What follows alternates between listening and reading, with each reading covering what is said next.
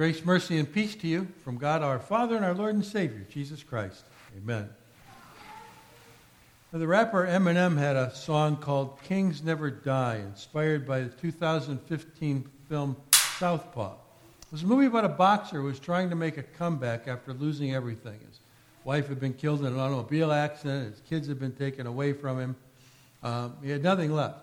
And the song ends with words, "Here to stay even when I'm gone.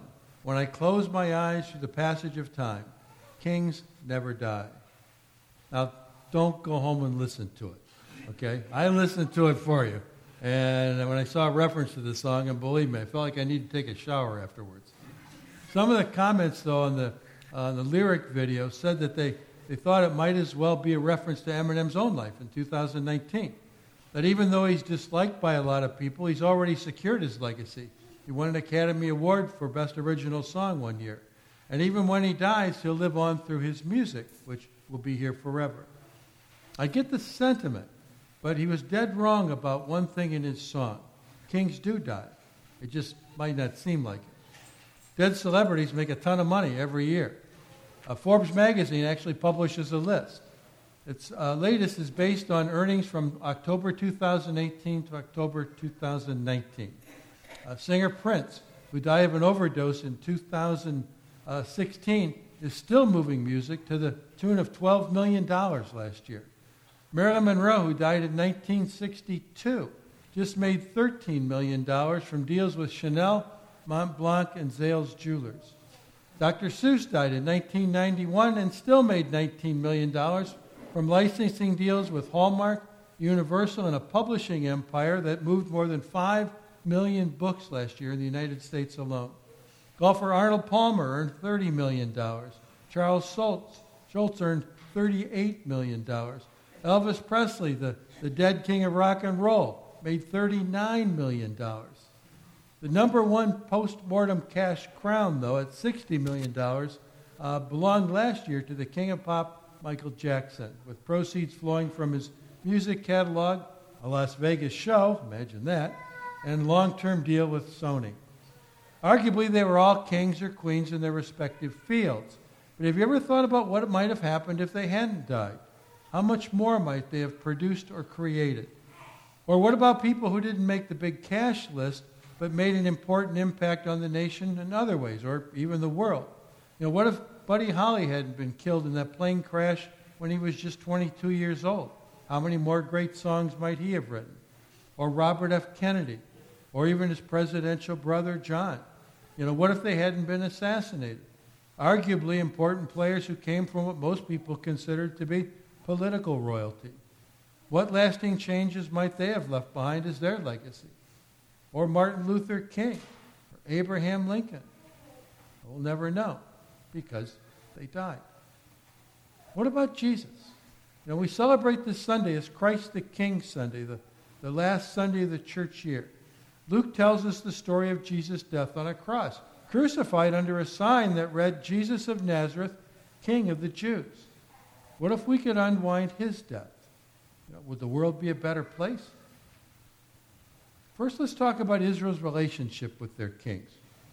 You know, back in the day, back when God's people first became his people, going all the way back to Abraham, they lived in what we would call today a theocracy. God was the commander-in-chief. And that worked okay for quite a while. But after they got established in the Promised Land, and they took time to look at all the other nations around them who didn't, know the one true God, they came to the conclusion that if all these pagan countries had kings, then they probably ought to have one too. It was a kind of grass is always greener sort of thing. In spite of knowing how it was going to turn out, God let them have their king. Kind of like kids, right? You give them a little rope, and then a little more rope, and then before long you have to rescue them and reel them back in or bail them out. A little worse and more down from the experience maybe, but hopefully they'll figure it out that you're not all that dumb as they thought you were before.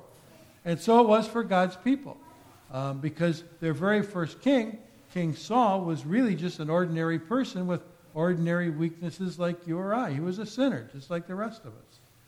Eventually, he disobeyed God, and that began this whole string of kings, some of whom were pretty good, most of whom were probably not very good at all, many of whom were no less than evil in the way that they led their subjects away from the true God into idolatry. The holy, jealous God of the first commandment wasn't going to stand for that, and so he allowed them to suffer some pretty horrible consequences, not limited to, but including disastrous military defeats and things that would result in their exile and even for a time slavery. Even the best of them, King David, ancestor of the baby Jesus, fell into sin, but later repented and was restored by God. That, by the way, is a good thing to file away. He got a second chance. I want to always remember, our God is a God of second chances and third chances. But that's the way it's always gone with earthly kings. There were the good, the bad, and the ugly, but that's the way people seem to want it. Of course, good king or bad king, the reason there was a whole string of kings at all was because they died. They came, they built their legacies, whether good or bad, and then they died and faded away into history. Given the people's preference for kings and his unconditional love for his people, for us, God eventually gave the world a king who was above all kings, a Lord above all lords, Jesus Christ the King. But in the long tradition of kings who looked and acted like royalty, nobody would have ever guessed. In fact, when we read about him, we learn that Jesus didn't act very much like an earthly king at all. Just before our gospel lesson finds this King of glory nailed to a cross this morning, two very different kings had faced off. There was Pontius Pilate, who was technically the governor, but ruled with the authority of a king. And Jesus, who calmly stated that he was indeed a king. And that's what had first earned him his audience in chains. But he goes on to explain that his kingdom was not of this world. The Jewish leaders who wanted Jesus dead all along thought they had Pilate right where they wanted him. And they did, and they knew it. And it's in the midst of this tension that Jesus found himself standing before the local ruler.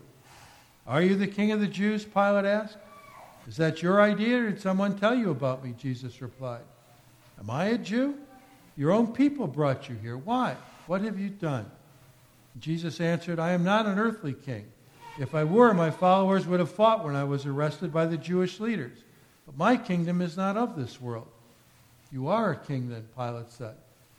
"You say that I'm a king, and you're right. I was born for that purpose, and I came to bring truth to the world. All who love the truth recognize that what I say is true." "What is truth?" Pilate asked. Then he went out again to the people, and he told them he's not guilty of any crime. Pilate, who served at the whim of the emperor in Rome, was impressed with Jesus despite his outward appearances, but he allowed himself to be intimidated by the Jewish church leaders, ultimately acting as if he was the one on trial, and if he wanted to keep his job, I guess he sort of was. Pilate hoped that Jesus would somehow implicate himself in the charges brought against him, and Jesus wouldn't do it.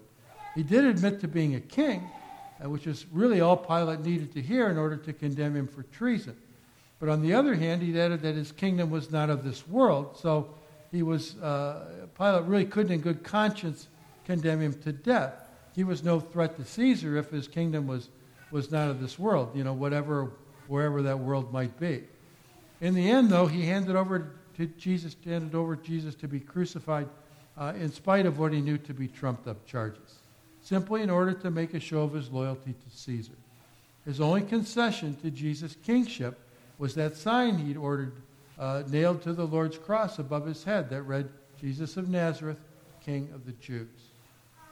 It's interesting that the only one who would really recognize Jesus as King of all kings that day would be the thief on the cross next to him, who asked to be remembered when Jesus came into his kingdom. And for that alone, Jesus promised he would be with him in paradise. Given the shame of crucifixion, the disciples never could really figure out how the Messiah would end up ever being rejected and then executed. But this thief, an outcast, he does get it. He understands precisely, because Jesus is on the cross, that he is the Messiah. And that's why the reference and the request to Jesus' kingdom, the one not of this world. It wasn't the disciples who got it, though, and it wasn't Jesus' family who got it. It was the criminal. This one criminal, an outsider really, who got it and gave witness to who Jesus was when everybody else had deserted or double-crossed or denied him, and then, for the most part, went into hiding. What Pilate might have sensed is that, but didn't act on, and what people miss today before the Spirit works faith in their hearts, is that he was standing on the brink of that other world already. The alternative kingdom Jesus was talking about, the other kingdom, was right in front of him. This face-off is really a stark picture of a kingdom ruled by the power of the sword in opposition to one ruled by the power of love. Of a kingdom driven to accumulate wealth, which is never going to be enough, over against one that announces, blessed are the poor. One which can never seem to have enough of just about anything. The other which loves to give away everything to those in need. One believes that the weak must serve the strong. The other believes that the strong will always be there to serve the weak. Where the last shall be first, and the first last.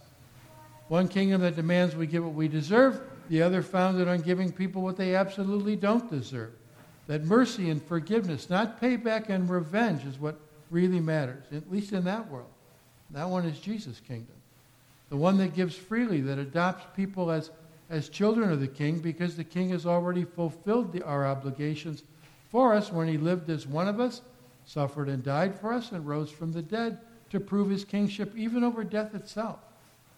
No earthly king can make the promise Jesus made to the believing thief on the cross, not one, because no earthly king can offer forgiveness and eternal life. But Jesus the king is both human and divine, true God and true man. And so his words give us the assurance that we will be with him in paradise one day as well. Now, the struggles of this world will be over and will be forgiven and made whole, eternally united by faith with God and with each other. Now, each of us is going to come to the end of our lives with some feelings of guilt and regret. It happens. Satan brings it up to mind, whatever it might be. And we have done some evil things that we probably shouldn't have done. And we'll have failed to do some of the good things that we should have done but didn't. And even if we haven't done anything that you might call outright evil, we will certainly have done some things that were outright and maybe even spectacularly stupid that we regret. We've all made some bad choices and some justifiably regrettable mistakes. Some of us will even feel as guilty as the criminal on the cross who said to his fellow lawbreaker, "We have indeed been condemned justly, for we're receiving due reward for our deeds. But this man has done nothing wrong." But if we die in Christ, that is, trusting in Jesus, okay, then that trust will be rewarded by Jesus saying, "Today you will be with me in paradise." You won't be able to change your past. You won't be able to atone for it. It'll be too late for that. All you can do is exactly what the thief on the cross did. Put your trust and your faith in the Son of God and know that he won't let you down. He's already got all that covered for you. You'll be relying completely on God's grace. And lucky for us, lucky for you and for me, that'll be enough. When Jesus returns one day to call the whole world to account and gather his own to himself, the Bible says there are going to be people who will cringe in mortal fear and terror and say to the mountains, "Fall on us," until the hills cover us.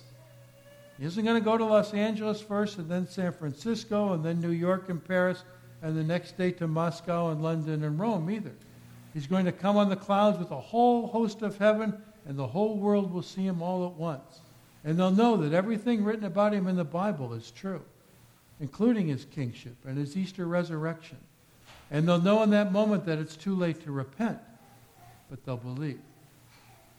For those who are already part of his kingdom when that day comes, who have rejected his offer, or who have not rejected his offer of, if you're part of his kingdom when he comes, you haven't rejected his offer to all people of salvation by grace alone, through faith alone, in Jesus alone. It'll be a glorious day, because it'll be the day of fulfillment of all things. They'll know that the suffering and the pain and the struggling of living in a fallen, sin-sick, sin-filled world has finally come to an end. And that goodness and love and mercy will reign forever. You know, in just about a month now, I guess, we'll be singing Noel, Noel, born is the King of Israel. This is Christ the King, whom shepherds guard and angels sing. Joy to the world, the Lord has come. Let earth receive her King. It won't look much like a king lying there in the manger. But never forget, he's the same king who could return any day now. This time not to save, but to set things right. He did his suffering, his dying for us, and his rescuing a long time ago. And he still loves us all just as powerfully and unconditionally as he did then, but today he reigns over all. Christ the King of your heart is really just the start. Sometimes knowing how the story ends, I think, will give you a whole new insight, maybe even a greater appreciation for how it all began and why. And for some of you, maybe it begins right here, today. Amen. And now may that very special peace of God that passes all understanding keep your hearts and your minds through Christ Jesus. Amen.